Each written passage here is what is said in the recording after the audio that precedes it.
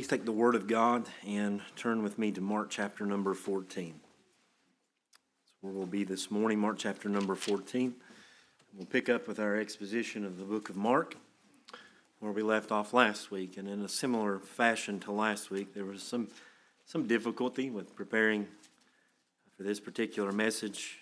Again, because I think in some way we had preached it before about a month ago. As we looked at the Apostle Peter and his journey alongside Christ in the last hours of his life. And we looked forward to this portion of Scripture, but I would like to highlight it once again this morning and try to make some application to us. So, if you will, we'll stand for the reading of God's Word out of reverence for it. We'll take our reading up this morning in Mark chapter 14, verse number 66, and we'll go to the Lord in prayer and pray the Lord would bless the reading of His Word. You read these words in verse 66. Now, as Peter was below in the courtyard, one of the servant girls of the high priest came, and when she saw Peter warming himself, she looked at him and said, "You also were with Jesus of Nazareth." But he denied it, saying, "I neither know nor understand what you are saying." And he went out on the porch, and a rooster crowed. And the servant girl saw him again and began to say to those who stood by, "This is one of them." And he denied it again. And a little later, those who stood by said to Peter again, "Surely you are one of them, for you are a Galilean, and your speech shows it." Then he began to curse and swear, "I do not know this man of whom you speak." A second time the rooster crowed. Then Peter called to mind the word that Jesus had said to him, "Before the rooster crows twice, you will deny me 3 times. And when he thought about it, he wept. Let's pray. Again, Father, we come to you simply on the basis of Jesus Christ. Father, begging you to bless your word. Father, we come this morning with nothing of our own. No accolades, Father, little skill, little intellect compared to the King of Kings and the Lord of Lords, if it could even be measured upon a scale. Father, we come with what we might think is eloquence and rhetoric. Father, may we say with the Apostle Paul this morning that we glory in nothing save Jesus Christ and Him alone. So, Father, would you give us a few moments now where we do just that? Father, we marvel at your glory. We revel in your Son. And we seek to boast in the grace that He's bestowed upon sinners like us. Father, may we look in Peter's life and in some way see ourselves, that we are made of similar flesh, Father, and we have much to learn, not only from his failure, but also from his restoration and the grace that you continue to bestow upon sinners even now. So, Father, we pray for the next hour that you'll just give us a stayed mind, a mind, Father, that is fixed upon you. Help us to remove distractions. Help us to be reverent. And, Father, help us to look for Christ. And may we meet him this morning, Father, in the text. May your Spirit just overwhelm us with a picture of who he is and what he came to accomplish on our behalf, of the holiness, the righteous, and the just character of an almighty God. But also, Father, that one who says, "Come unto me, all you that labor and heavy laden, and I'll give you rest." Magnify his grace, Lord.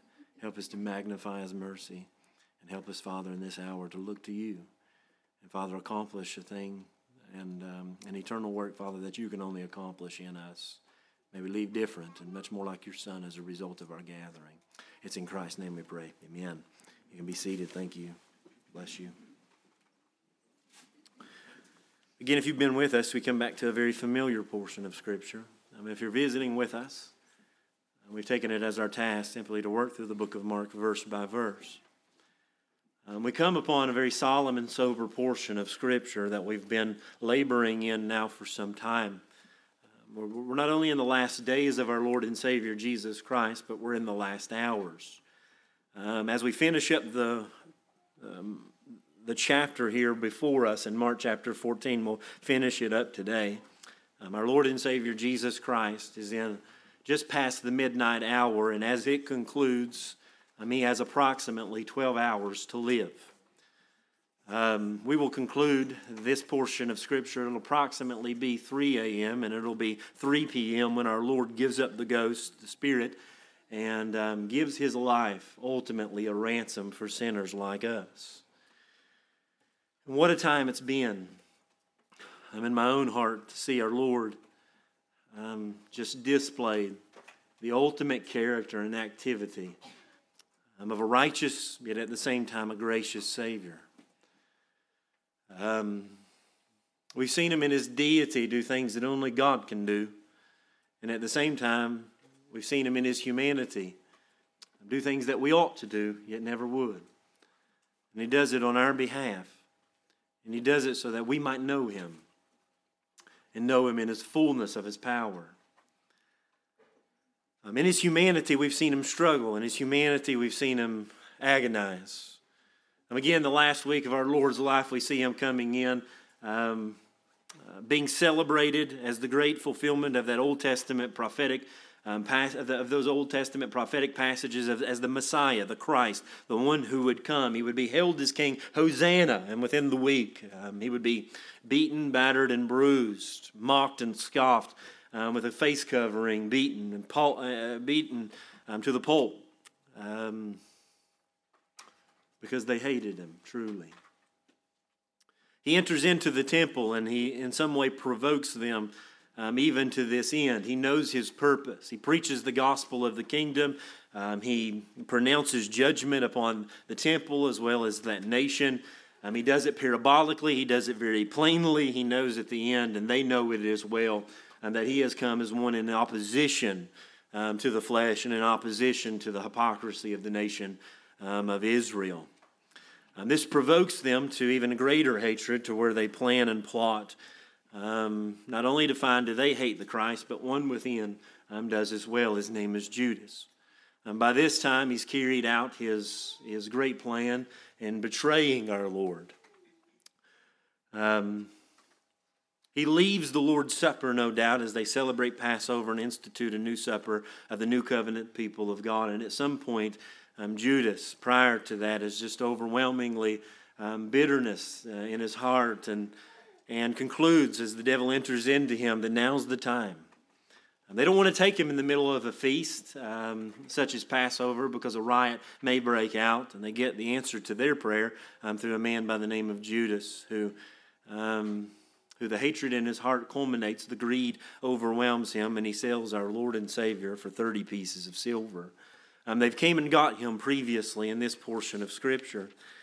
After he agonized all night in prayer, or at least for approximately an hour or so, it probably seemed like all night to him, as he sweat drops of blood and he cried out with vehement cries and tears. He weeps and he cries out, and he meets with God, and God no doubt gives him some resolve, answers his prayer, and he stands up and he says to the disciples, "Rise up, it's time, let us go." At that moment, our previous text says that Judas was awaiting with a Roman cohort, awaiting with a religious elite to take him. And he deceives them with a kiss. Deceives them with the most affectionate of signs, with an affectionate embrace. They identify him and they take him. The disciples won't have it. Peter draws a sword, cuts off a man's ear, and in due fashion, just like Peter would, seeks to thwart the plan, the very plan of God, and as well as the plan of Satan. Jesus tells him, "Son, you need to stay your sword. I must drink the cup." The cup which would be the wrath of God for sinners like us. It would be poured out upon him, and he would take it in its fullness just about 12 hours later. All of the disciples have abandoned him at this point. That's what the text says. The fulfillment of that prophecy out of Zechariah that the shepherd would be struck and the sheep would scatter, and they've all left him. Peter, though, follows afar off, is what Luke tells us, some distance away, as he follows the cohorts to Annas and Caiaphas, the high priest's house. There's a palace there that they live in, and outside there's a court in which Peter will find himself warming himself by the enemy's fire. All the while, at the same time, on the inside, Jesus is receiving his trial, this informal, illegal trial that's set up. The sentence has already been given, and now they need to find a charge to lay against him. And that's the whole purpose of that trial. It's a farce. It's put together for this particular reason. Jesus must die. If he doesn't, he'll carry the nations after him. We must put him to death, and they're done with it, and they're tired of him. Thus, they put him through a phase of trials. In the midnight hour, and they sentence him to death. Along with that, the persecution has started. He's being beaten, he's been battered, he's being bruised, and he's being mocked, and he's been scoffed, the Savior of all the world. The beauty of all the ages, the very definition of godliness, character, loveliness, beauty, and majesty, clothes himself in human flesh and subjects himself and yields himself to the plan of God for sinners like us. And men take him and they do with him as he pleases. Yeah, they do it according to the plan of God. They do it. We may rightfully say that the Jewish people murdered him. We may rightfully say that Rome put him to death. But at the same time, we say that Jesus Christ himself stayed the very angels of God and yielded him when he could have utilized the authority of heaven with the voice of a word. He yields himself to the very dirt that he molded into the image of God for the purpose of love to the Father and love to you and to me. And this is the story.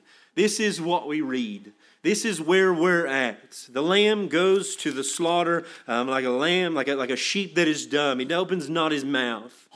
And he does it for the pure love of the Father. He does it for the love of the people of God throughout the ages. And he does it alone. The best of men leave him to do it alone. It's truly all he can do it. He can only do it alone. And that's where we find him now. We find him there alone. Save one. Peter, the zealous of all. Again, the best of men. And not only the best of men, but the best of Christians, the best of the disciples. Committed to our Lord. His story began long ago, 3.5 years. But at the same time, this story began just hours earlier. I believe it was verse number 29. Where after our Lord gives that great prophecy that the shepherd would be struck and the sheep would be scattered. And that he would go before them in Galilee. Peter says to him, even if all are made to stumble, Lord, yet I will not be. Jesus said to him, assuredly I say to you that today, even this night, before the rooster crows twice, you will deny me 3 times. But he spoke more vehemently. He got more indignant, Peter did. He said, if I have to die with you, I will not deny you. And they all said likewise. And when we see a self-confidence, an overconfidence, a pride, even in the life of Peter, but it's not known just yet. Maybe it's simply faith. And that's the way the disciples take it. And they don't have clarity on what our Lord is going to do, even up to this point. Even as pure and as clear as our Lord has been, they cannot yet accept that our Lord will go, that our Lord will be punished for our sins, that our Lord will die, and our Lord will be resurrected. Somewhere there's a disconnect, and there's a sincerity to Peter. It's easy to just throw him under the bus and to say that it's pride in its essence. And while it is pride in its essence, and it's overconfidence, and it's a lack of faith, and there's a weakness of flesh, and a lack of dependency upon upon the Spirit of God. At the same time, there's a sincerity there, and there's a love for Christ.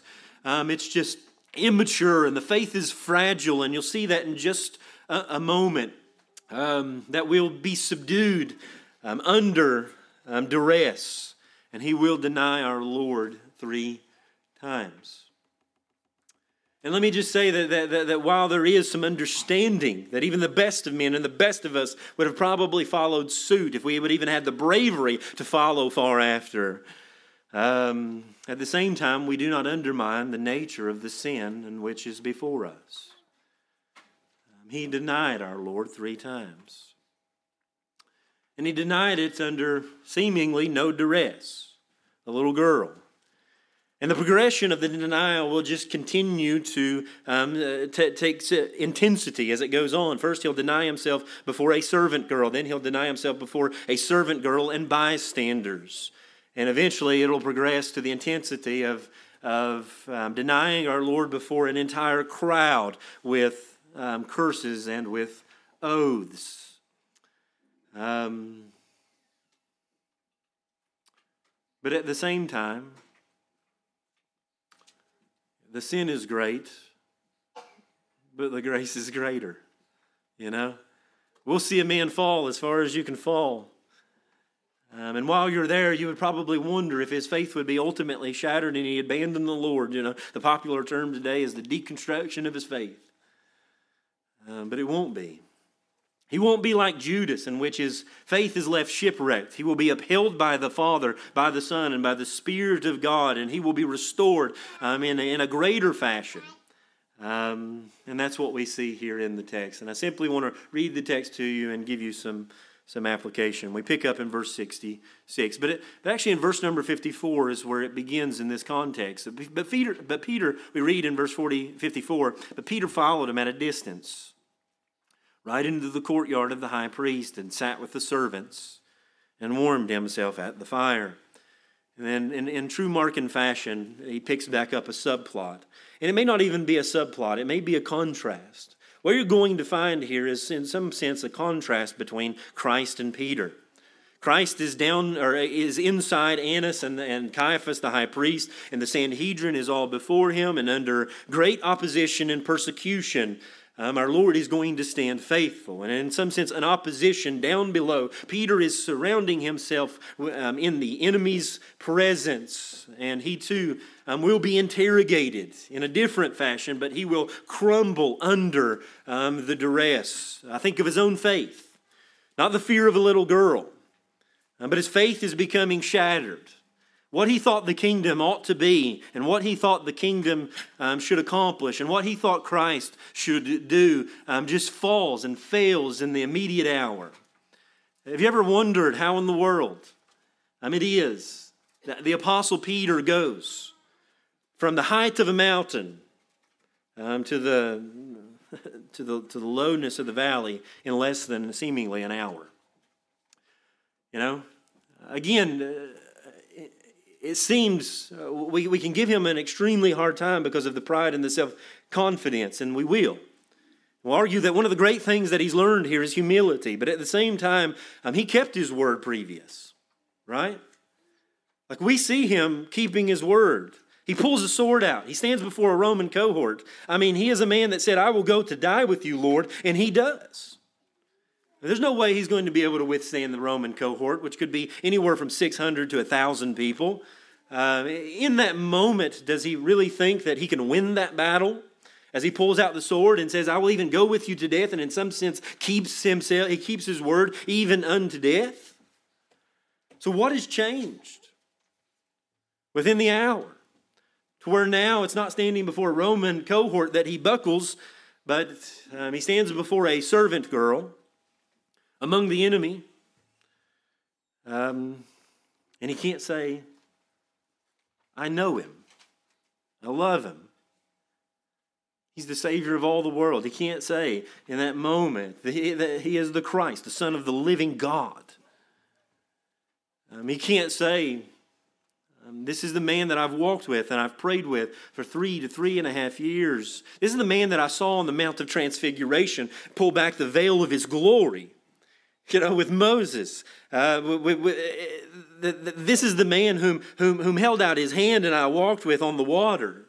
I defied all odds and gravity and physics, and I prayed with him, and I heard him agonize, and I saw him preach, and he fed the 5,000s, and I was there. And in this denial, it's a great sin because it's not just a denial of a knowledge of a man, it's a denial of an entire relationship with this man. That's what the term means, a deny. It's that same word that our Lord uses that says, if any man come to me, he must deny himself, take up his cross and follow me. He must deny relationship with oneself.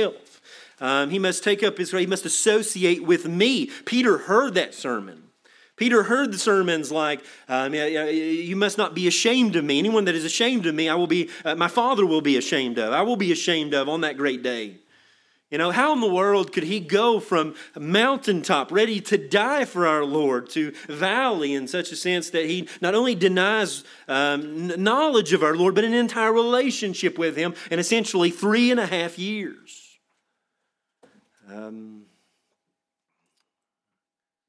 How did his faith get so fragile to where he doubted? And I don't think it was the little girl. I don't even think necessarily it was the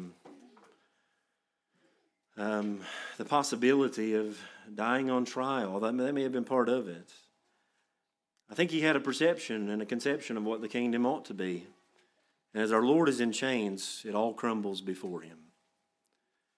And now the Messiah that he thought would come and rule and reign with a rod of iron and set up a kingdom here on earth, which was the popular belief of those days. Now he's in chains. Now he's going to death. Was it all a lie? Did I really know him? Is he who he says that he is? Is he the Messiah? Is he the Son? Is he the Christ? Is he the one?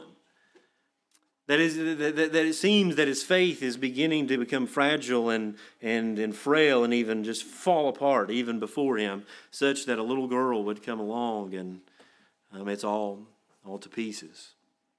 And that's what we read here in verse 66. Now, as Peter was below in the courtyard, one of the servant girls came of the high priest came. And again, you'll get the picture. They've taken our Lord, they've taken him to Caiaphas, the high priest's house. It's a palace. Outside the palace, the inner court, there's an outer court. And even without the outer court, there's what we would refer to as a porch. I think we know what a porch is here in the South. It's very similar. It would have been kind of like a vestibule, an entryway into the outer courtyard. And then you would go into the house in which the high priest and all of his family would live and dwell. That's where they've taken our Lord, inside the palace. And now Peter is outside warming himself by the fire in the outer courts. He's below in the courtyard, it says, and that one of the servant girls of the high priest came. Literally, this could be translated a little girl. It's a diminutive form that could be translated just a small girl. Not just a servant girl. The term there is used always of a slave or a servant girl, and the high priest would have had many of those, but particularly in this passage, Mark wants us to know that it was a little girl. It was one of a small stature, possibly a young child, at best a young teenager. And when she saw Peter warming himself, she looked at him and said, "You also were with Jesus of Nazareth." Now, if you were to go over to the Gospel of John, and you don't need to turn there, but you would find that Peter was actually let into the courtyard because you had to have entry let in. John records for us that John actually in some way knew the high priest in John chapter number 18 and the family, and therefore got into the courtyard and access into it, because not just anyone could go into the high priest, and he got in because of John's word. John knew part of the family, and John lets them in. There would have been a servant girl, or there would have been someone at the gates that would have guarded the gates and not just allowed anyone in. It very well may be that the servant girl that allowed him in is the servant girl that meets him here, and knows because of that that he was with. He knows that he's associated with John and would have been with Jesus. It very well could have also been that over the past course of the week, he's been in the temple. She may have been alongside the high priest, Caiaphas, serving him in some capacity. And he's just caused a ruckus. He's preaching a gospel that is just in opposition to them. And he's preaching a message that is in direct opposition to the nation of Israel and everything that they are and what they stand for. In any way, at some point, she has seen him. She has seen him with Christ. She has seen him with the disciples. And the text says that when she saw Peter warming himself, she looked at him and said, it's as if you're going to the grocery store and there's an immediate glance and you catch your eye, and then as the eye catches and you turn back and fix your gaze. It could literally be translated, she fixed her gaze upon him and said to him, you also were with Jesus of Nazareth. And this is probably, in the original, an offensive type way. You know, that you're one of those Nazarene. You were with the Nazarene. You know, can anything good come from Nazareth? There's probably possibly disdain in her voice with the way that this is phrased, with this Jesus of Nazareth. And the text says in verse 68, but he denied it. He denied it. He denied being with Jesus, saying, I neither know nor understand what you are saying. I mean, he could be saying completely like, I have no knowledge of this man. I don't understand even the question. What do you mean? There could be a question at the end of it. What are you saying? I'm going to dialogue and argue with this little girl. Continue on. But he may just be saying that I don't know what you're saying at all. And the text says that he went out on the porch and a rooster crowed. I mean, it very well could be here that now that he's come under fire and he's asked the question and he's lied and denied our Lord, that immediately, just like us, shame and guilt comes over us, maybe even possibly caused by the rooster's crow, that he leaves the outer courtyard and he abandons it and he goes to the porch. He's running. This is what you see. You see a man progressively falling into deeper sin as he denies the Lord, and you see him running from it. And our Lord very gently, I love it, with a rooster crow, reminds him of the devotion, of the devotion that he had earlier. And it's almost as if he shoots a shot out over the bow and uses common grace and the means of a rooster crow, something so simple, to remind him of the devotion that he had made to Christ and the fact that he should watch and that he should pray and he should stay devoted and he shouldn't deny the Lord. And thus yet he runs. Verse 69, and the servant girl saw him again. And there's some debate on whether this was the same servant girl. Mark, it seems to be the same servant girl. There's that definite article there, the servant girl, the one, the only, that saw him again. Could be that she went after him. It could be that she just ran into him again out on the porch as she's working and as she's laboring. Nevertheless, a servant girl sees him once again and began to say to him, those who stood by, this is one of them.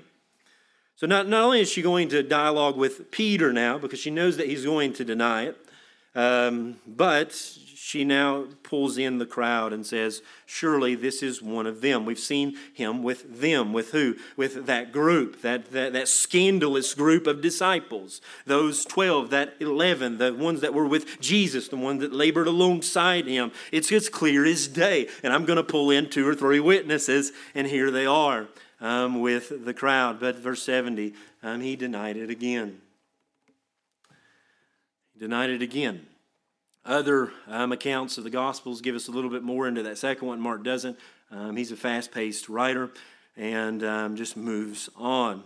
And a little later, those who stood by said to Peter again, surely you are one of them, for you are a Galilean, and your speech shows it. So now if we don't just have one witness, we have multiple witnesses, and we have the witness of accent. The Galilean accent would have been missing particular guttural sounds, which would have clearly identified them from that part of the country.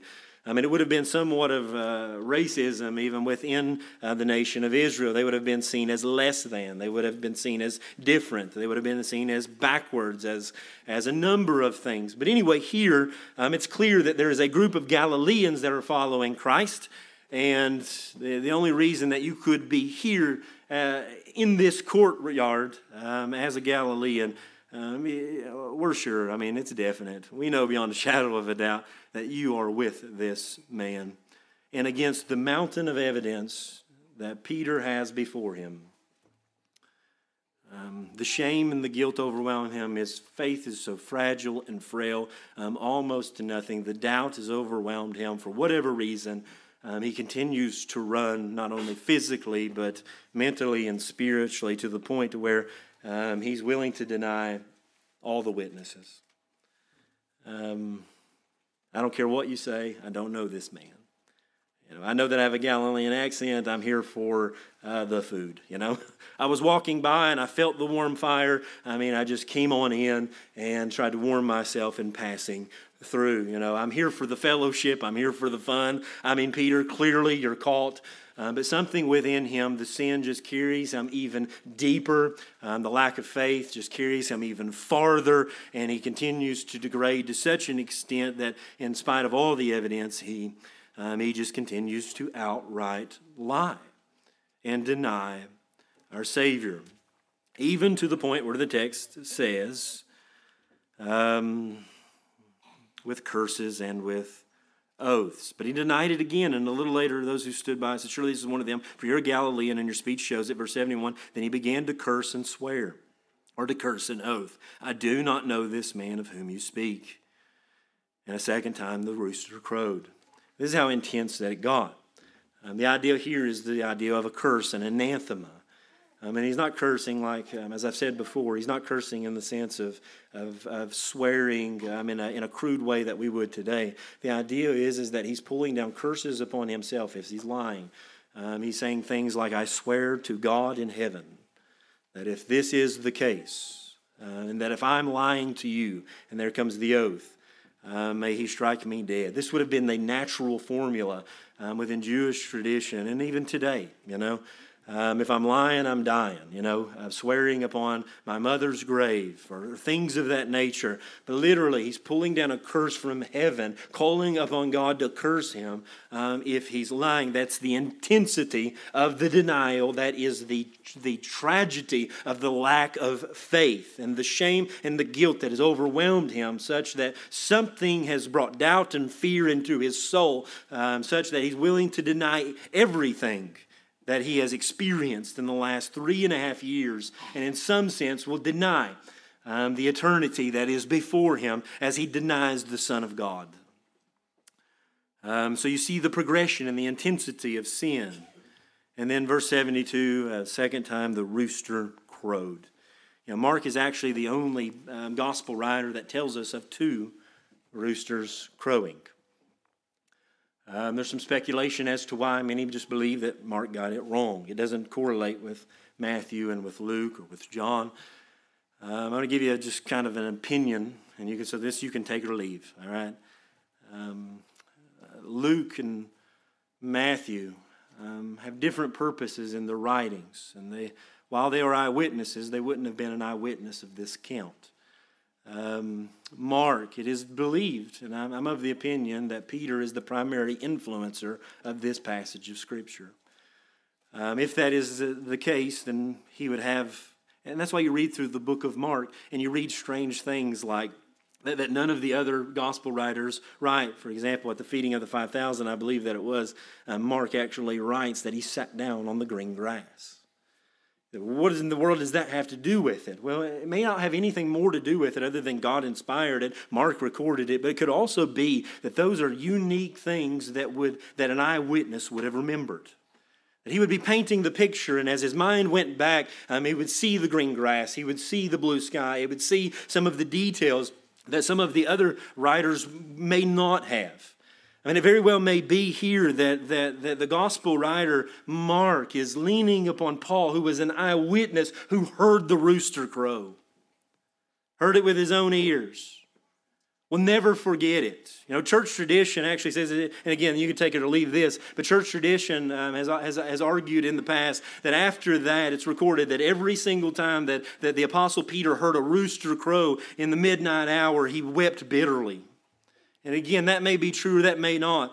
But there's no doubt in my mind that this portion of Scripture, that rooster crow, that first one, which was a reminder, stay faithful, watch, pray, depend upon the Spirit, do not deny me. If you're ashamed of me before men, I'll be ashamed of you before my Father. That warning shot out over the bow. Peter, stay faithful.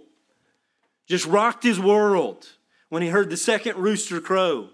And the text says that he called to mind the word that Jesus had said to him. You may have a text that says he remembered. He remembered just hours before that text that we had read earlier, that the shepherd will be struck and that the sheep will be scattered, and that you will, I won't deny you, Lord. It won't be before the rooster crows twice, Peter, that you'll deny me 3 times. And you know he's counting up in his mind. And the reality is that there's 3 separate experiences here of which he actually denies them, but it was a whole night of denial. Some of the verbs actually, he possibly argued with the little girl. He possibly argued with the crowd. And time again, he's offered this, by God, this opportunity for faithfulness and this opportunity for perseverance. But he does not. And that simple means of grace in the rooster just pulverizes his entire inner man, such that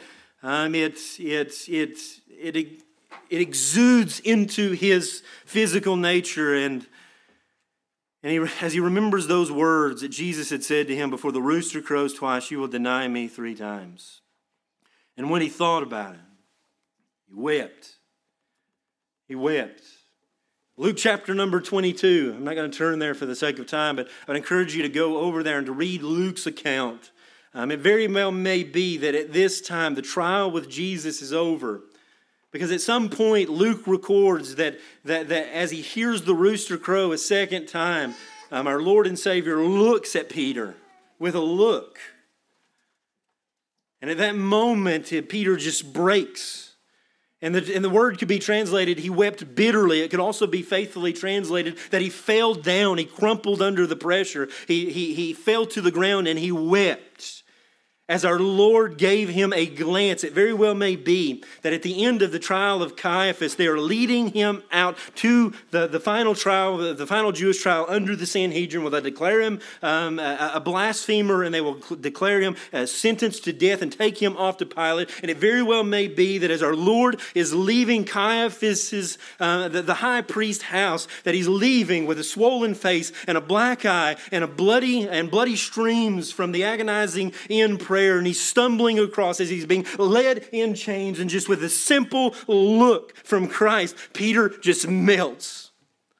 He just falls to the ground. He hears the rooster's crow, and he knows that he has committed one of the most grievous sins that he could ever think of denying the Son of God, denying the Creator of heaven and earth, denying the Savior of all the world, denying the one whom he had heard, whom he had listened to, whom he had prayed with, whom he had walked on water to, whom he had saw transfigured, and all of that rushes back to his mind, and he remembers the word of the Lord. And the Spirit of God takes the sword of the Spirit and just pierces him asunder, such that it brings him to his knees. Thus he literally weeps bitterly that he had become a truly broken vessel. And that's our story. At least not in its fullness, but it is part of it.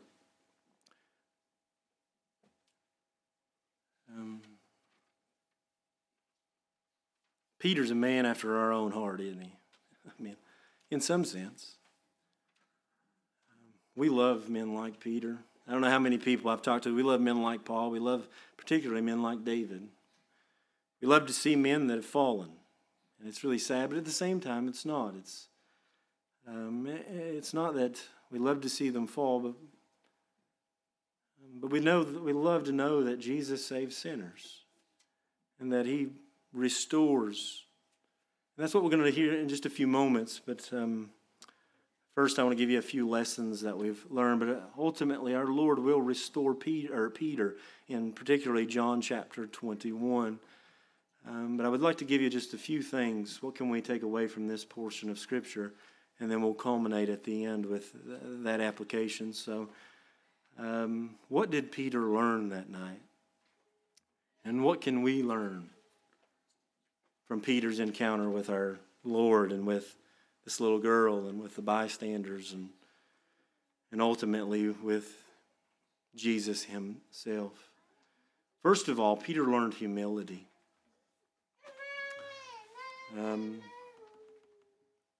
He learned humility. You know, if there's anything in this church that I pray that we would learn, and it's not to say that we don't have it, but I'm convinced that one, if not the most supreme Christian ethic, is to have a humble heart. And we read that all throughout the Scriptures. We read that blessed are the poor in spirit.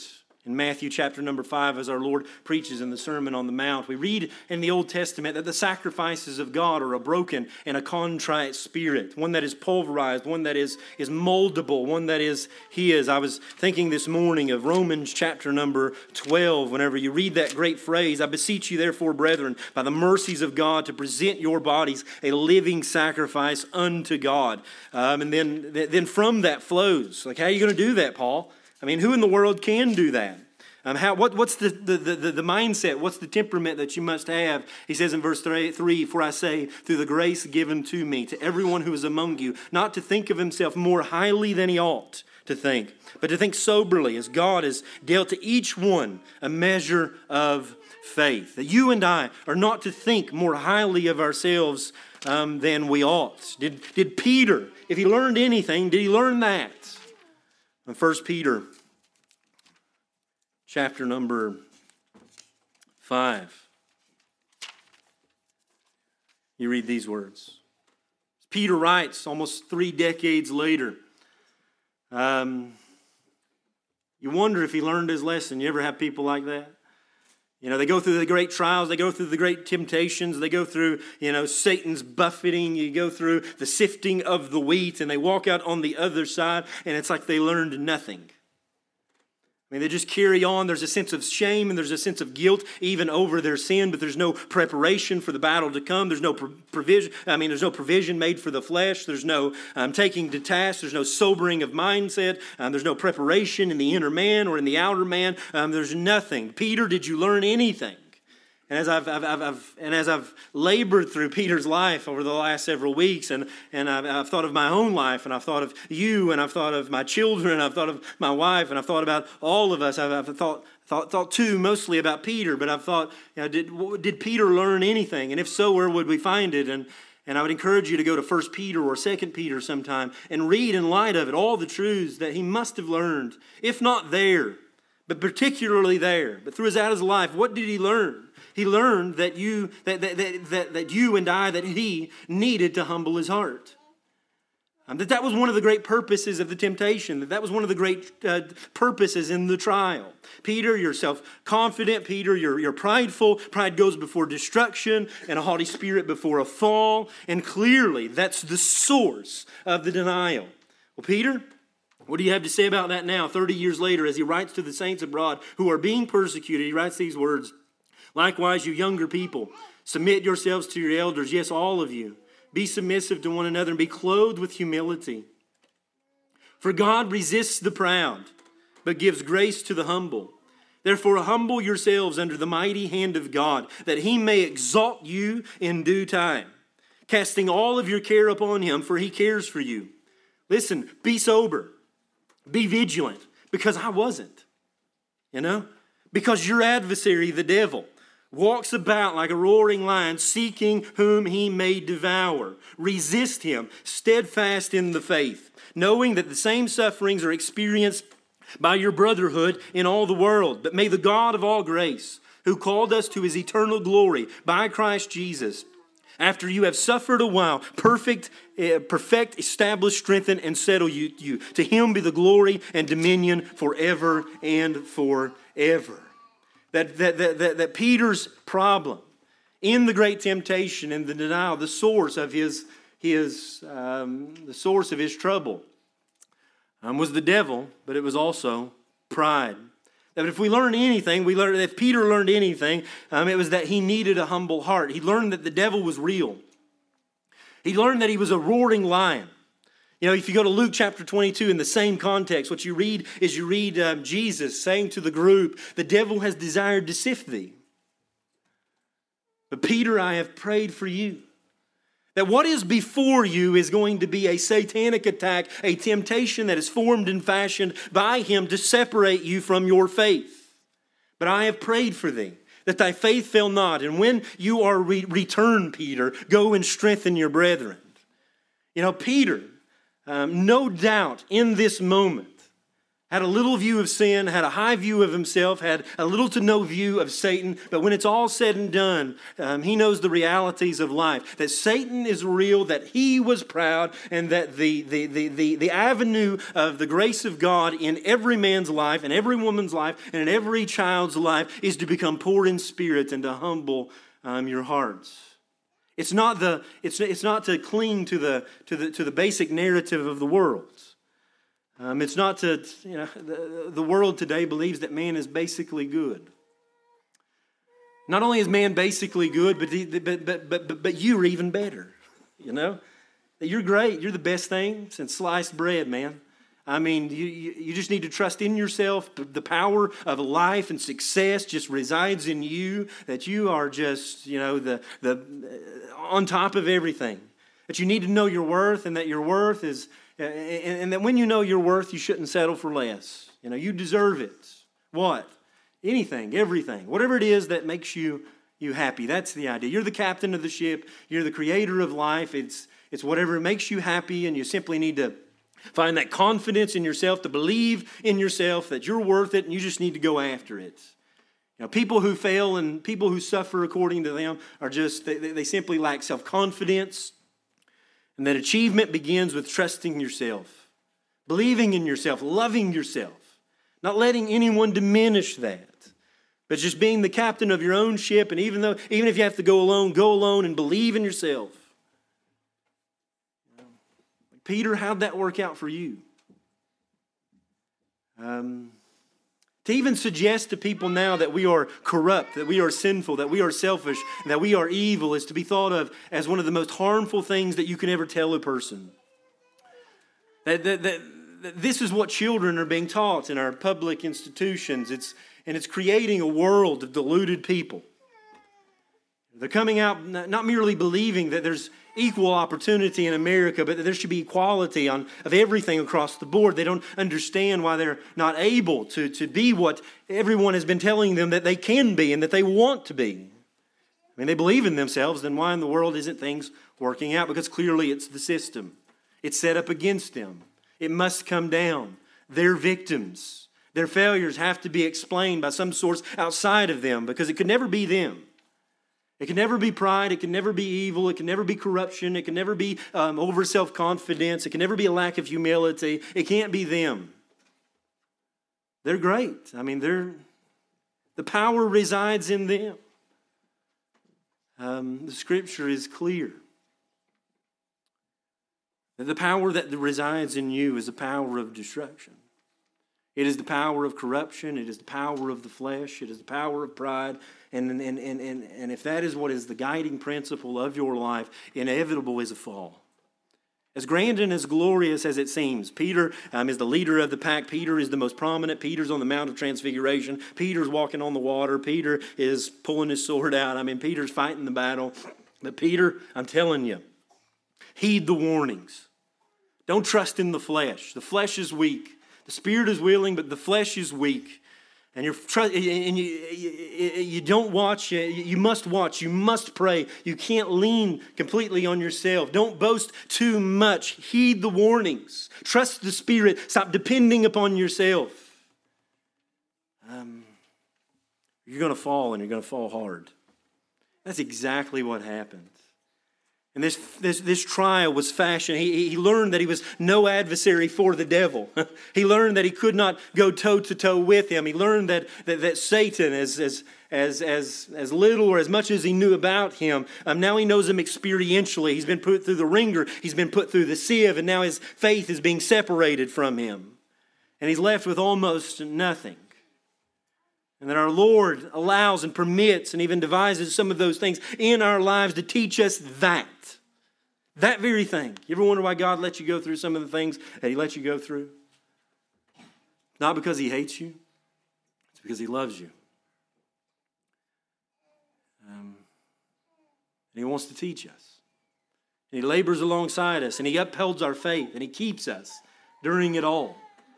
That the temptations and trials of life, as we mentioned weeks ago, that sometimes they are to teach us what is in ourselves and to show us ourselves in relationship to God, that we may cling to Him, stop depending upon self, forsake pride, humble our hearts. Why? Because God opposes the proud, but He gives grace to the humble. That He learned humility, and in that humility He learned remorse and He learned repentance. He was brought to the end of Himself. That it was more than just mere remorse. It was a true repentance that led to a godly sorrow as the face of Christ literally looked across the courtyard and saw Him. He remembered the Word of God, and it pierced his heart and it pierced his soul. Peter learned repentance? I think he did. I'm reminded of 2 Peter chapter 3 and verse number 9, where you read these familiar words. Man, he must have just floored him time and time again. The Lord is not slack concerning His promise, as some count slackness, but is long-suffering toward us. He's patient with us, not willing that any should perish, but that all should come to repentance. That in my pride and in my lack of humility and in my pursuit of self and in my over-self vain confidence and seeking after glory, even with the best of intentions and sincerity, as I depended upon myself when God could have cast me off, He didn't, Like He's long-suffering and He's patient with us, and that He learned the patience of God and the long-suffering of God and the promises of God that He's willing to keep. Peter, I've prayed for thee that thy faith fail not. I will rise up, and when I go before you, and when you rise up and you repent, go and strengthen your brethren.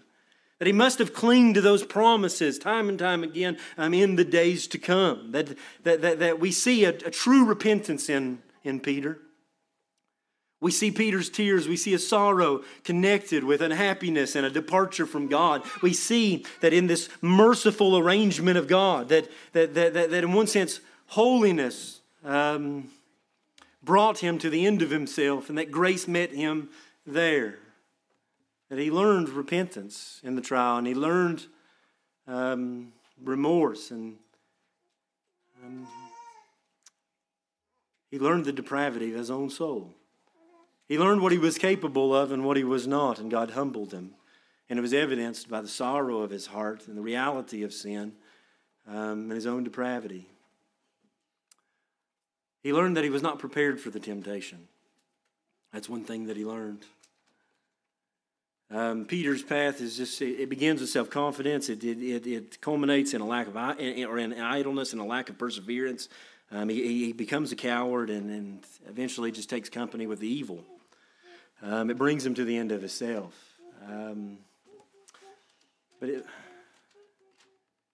He learns that he needs to be prepared for temptation. And maybe that's why in 1 Peter chapter 1, in verse number 13, he writes these words, "Therefore gird up the loins of your mind. Be sober. Rest your hope fully upon the grace that is brought to you at the revelation of Jesus Christ." Maybe that's why in 3:15 he writes these words, "But sanctify the Lord God in your hearts, and always be ready to give a defense to everyone who asks you a reason for the hope that is in you, even a little girl." You know? You ever wonder why he's the one advocating for a preparation and a readiness to give a defense? Because he's the one that failed. 3 times, he's the one that learned the lesson. He's the one that pride and contentment with self and vainglory kept him from standing there that day in glorious adoration of our Lord and testifying and preaching the gospel to those who had taken our Lord. With that opportunity to associate with our Lord, he was not ready. He was not prepared. He did not have a soberness of mind. He failed to watch and he failed to pray. He failed to depend upon the Lord in a mighty way. And he learned the lesson. Maybe that's why in chapter 4 and verse 7 he says, "But the end of all things is at hand. Therefore be serious and be watchful in your prayers." Maybe it's because he's the one that didn't watch. Maybe it's because he's the one that didn't pray. Maybe he learned along the way, through the sorrow of sin and the reality of human depravity and the culmination of pride in his life as he stands toe-to-toe with the adversary. And he can't stand. He falls and weeps bitterly because in that great opportunity to serve our Lord, he fails. And he fails tremendously, even to the point of curses and oaths. that there was no preparation for the temptation. Peter had underestimated the challenges before him because of pride. His own sinfulness because of pride. The power of Satan because of pride. Yet though he was a thoroughly committed man and sincere, he underestimated the importance of preparation. Jesus warned him, Satan desires to have you and to sift you like wheat. He'd give him the course of action, watch and pray, depend upon the Spirit. But the thing that we learn from Peter is that whenever we underestimate the gravity of the temptation, we'll also underestimate the necessity of preparation. In his lack of watchfulness, I'm convinced that he didn't understand what was going on at all. You see the contrast with Christ, that he watched, he prayed, he depended upon the Spirit, and he had the Spirit leading and guiding him and upholding him through it all, and the Father met him there. But in that watchfulness, he had an understanding of what was going on around him. He understood the reality of Satan and spiritual warfare. He understood what his work was there to do. He understood the necessity of, in his humanity, of depending upon the Father and the Spirit. He understood all those things. Peter didn't. He had no clue. And thus he failed. We learn that even in this, the smallest of temptations, this is for us. We learn that even the smallest of temptations devised by Satan are still greater than any of us without Christ, even the best of us. You know? And that's not to discount anyone, but what we have here is Peter, a blue-collar fisherman who folds under the pressure of a small servant girl. We're not 100% that it was what caused him to fail again, but the reality there seems to be that there was little to no threat initially. We don't know what the purpose, or if it was hostile at all, whether he thought he was going to, go to trial or lose his life or whatever. We don't know the intentions, but we do know that this little girl waylaid Peter's faith, in the fact, and not just some minor doctrine, the knowledge, the Messiah, the Son of God. It teaches us the weakness of human flesh, that we will buckle under even the smallest of pressures without Christ and His Spirit, right? And you know that. We're talking about Peter here, but we're talking about us. We're talking about working on a daily basis. We're talking about raising our children. We're talking about working in the community. We're talking about relating with one another. We're talking about just stuff that's made of real life. And isn't it amazing how here in America, with relative little persecution, when was the last time we stood boldly for Christ?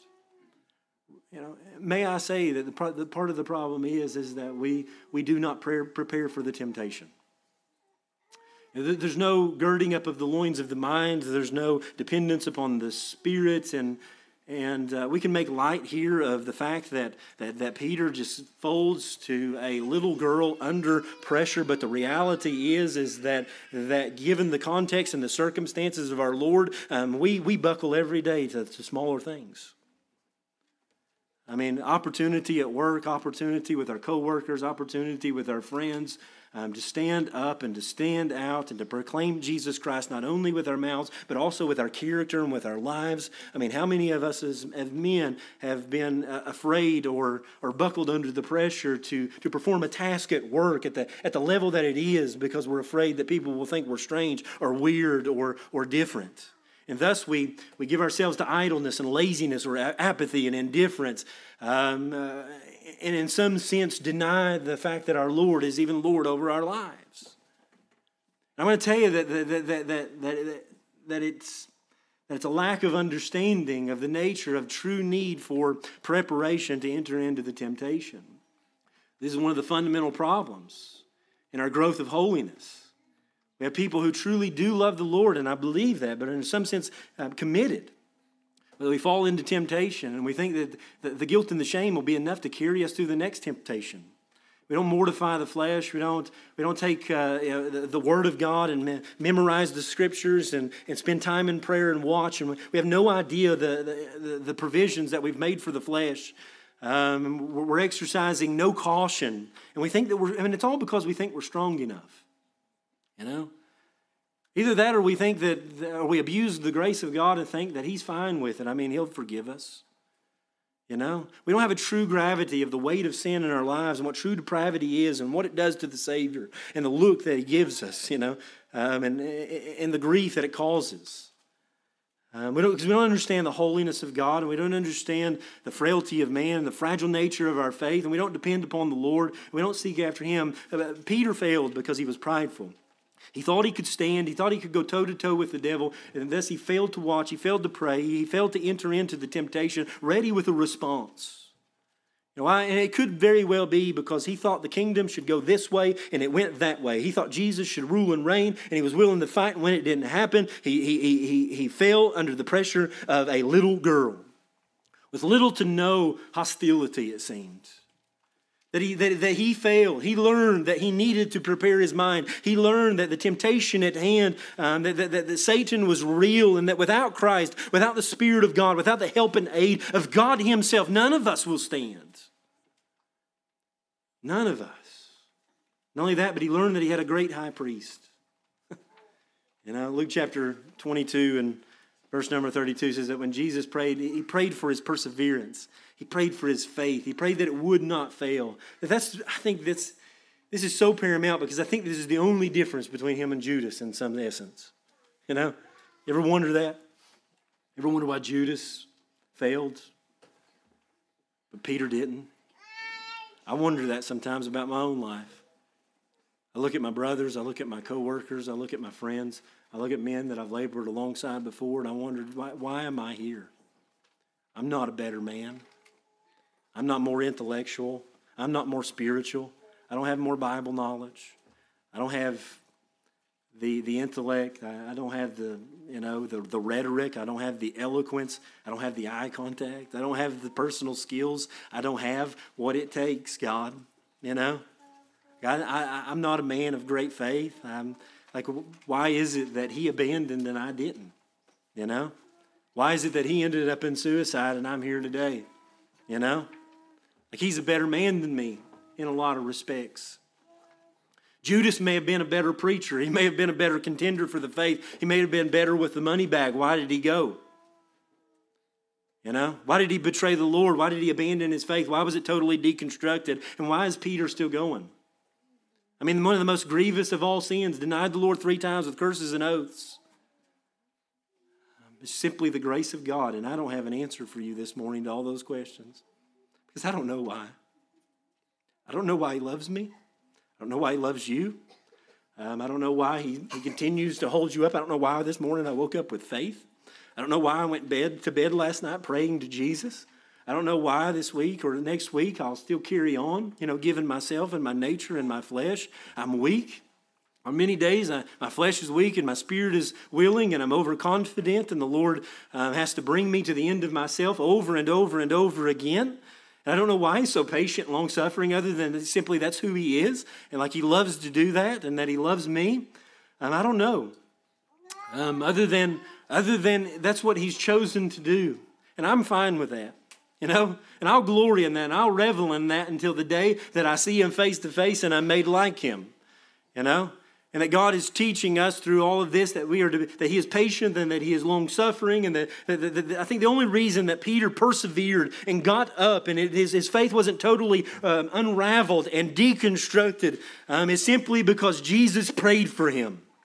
And that He has a great high priest who's seated now at the right hand of God the Father, and so do we, who is praying for us and interceding for us. And that when we don't know how to pray, He prays for us with groanings which cannot be uttered. That there is a Spirit that lives and dwells inside of us, that on our worst days and our most prideful contentment, and on days where you would even question as you look in the mirror whether you're in the family of God, Jesus comes up and He upholds you. And He brings you to the end of yourself, and through repentance and remorse and through just a pulverizing of the heart. And He gives you a contrite spirit and a humbleness to come to the end of yourself and to simply trust Jesus. But I think that's what Peter must revel in, is not in his own strength, but in the glories of Christ. And we see that in his restoration. John chapter 21, we read a unique account of Peter in John chapter number 21. The other gospel writers don't give us this, but I'm so thankful that John did. After the resurrection, the men are out doing what they love to do. They're fishing, And Jesus comes along and says, boys, and this is a paraphrase, bring some of that fish and let's talk. Jesus prepares breakfast for them the way that he does. And it says in verse 15, so when they had eaten breakfast, Jesus said to Simon Peter, Simon, son of Jonah, do you love me more than these? And he said to him, yes, Lord, you know that I love you. He said to him, feed my lambs. He said to him again a second time, Simon, son of Jonah, do you love me? He said to him, yes, Lord, you know that I love you. He said to him, tend my sheep. He said to him a third time, Simon, son of Jonah, do you love me? Peter was grieved because he said to him the third time, do you love me?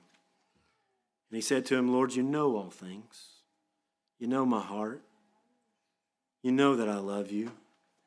Jesus said to him, feed my sheep. Feed my sheep. We see Peter here ultimately restored. Many people believe that that's exactly why they gave the account. It's speculation, but it very well may be. Jesus was denied by Peter publicly 3 times. And 3 times here he says publicly and asks him in the midst of the disciples, do you love me?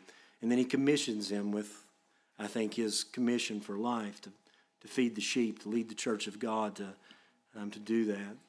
It seems probable that this threefold petition was meant to remind the apostle of his threefold rejection and his threefold rejection of apathy and the failure to 3 times watch and pray.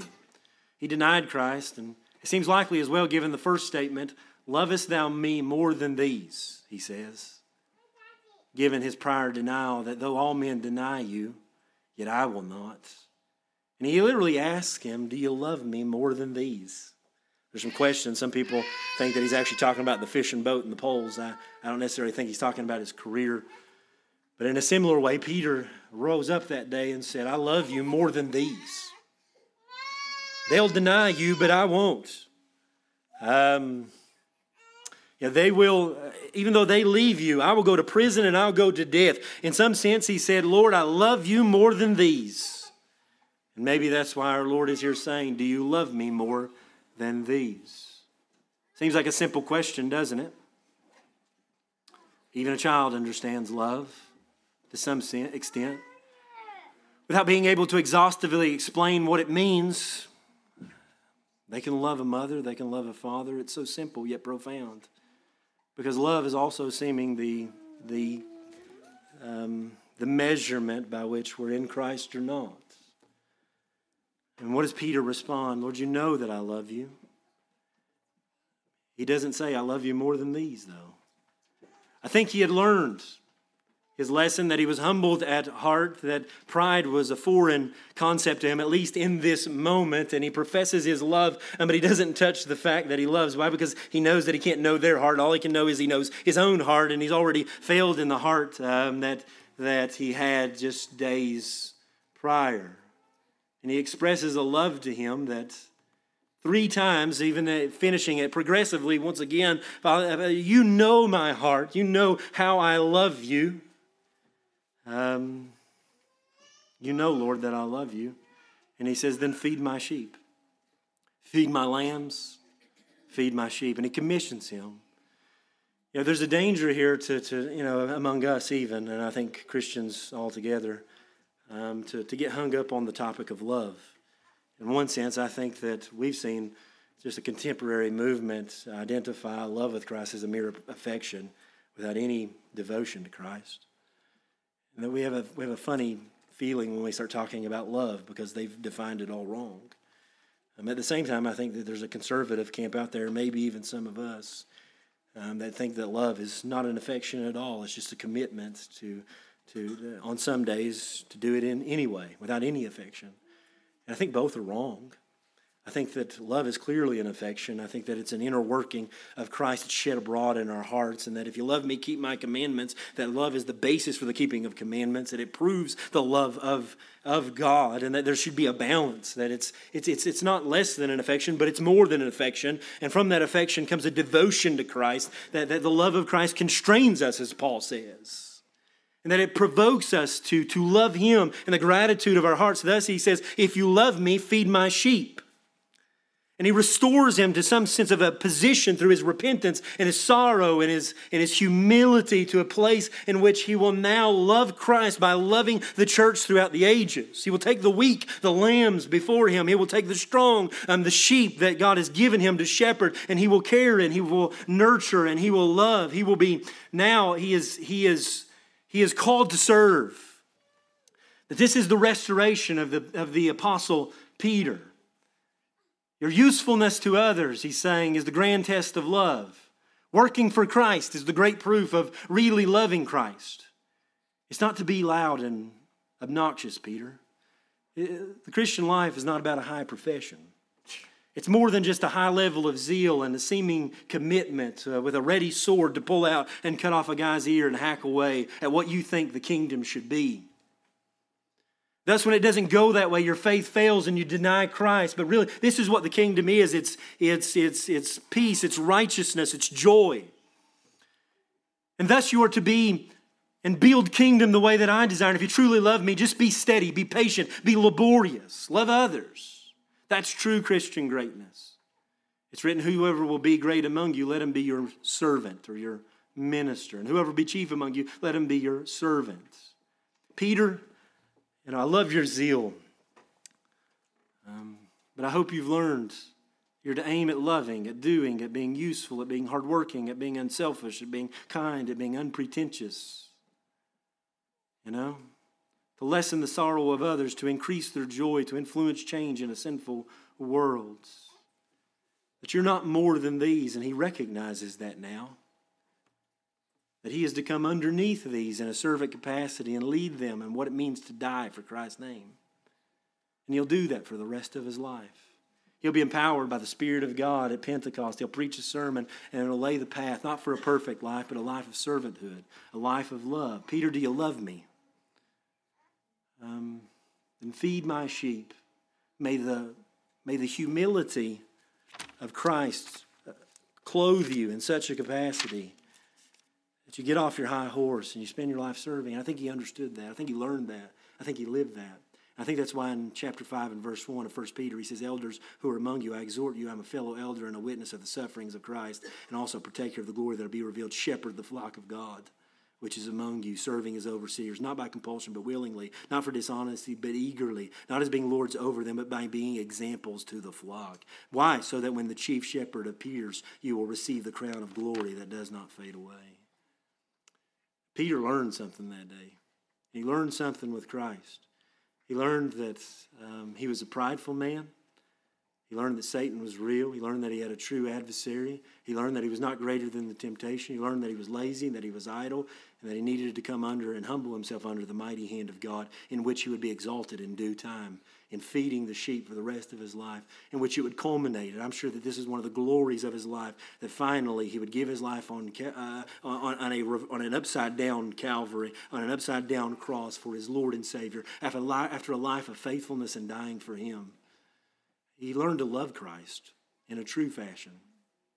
And that's the question for us this morning, isn't it? We love Peter because he's a lot like us. We love David in Psalm 51 because that's our story. But I pray that your story is not only a story of sorrow and sin, but a story of restoration in which God utilizes you to just die to yourself day in and day out. Come off of your high horse. Stop thinking that we're the best thing that the kingdom of God is needed. That what the kingdom of God needs is what Jesus died to save, and that's humble servants willing to give their lives for his cause and his cause alone. That's it. Peter had to learn to stop being out at the forefront, building kingdom the way that he thought, and simply submit to the Lord. And that's what we need to do as well. And the great question I thought of as I just went through in my own personal life is, ask myself, I know the Lord doesn't speak audibly, but in some sense the word is, do you love me? Do you love me? He didn't ask, are you eloquent? Are you great? Are you a great expositor? Are you skilled? Do you have a degree? Are you this, you that? He didn't say that to Peter either. He simply asked. He didn't say, are you eloquent? Are you faithful? Are you this? Are you that? He said, do you love me? And Can you say that this morning? Lord, you know all things. You know that I love you. And feed my sheep. You know? We need a humble heart. And as much as I put emphasis in it here, people talking about, Peter's turning point at the time of Pentecost, I think that's true. The Spirit of God came upon him, and he did things that we'll never be able to do. But I think there was a point in his life, too, in which God just broke him, made him into what he needed, he desired for him to be.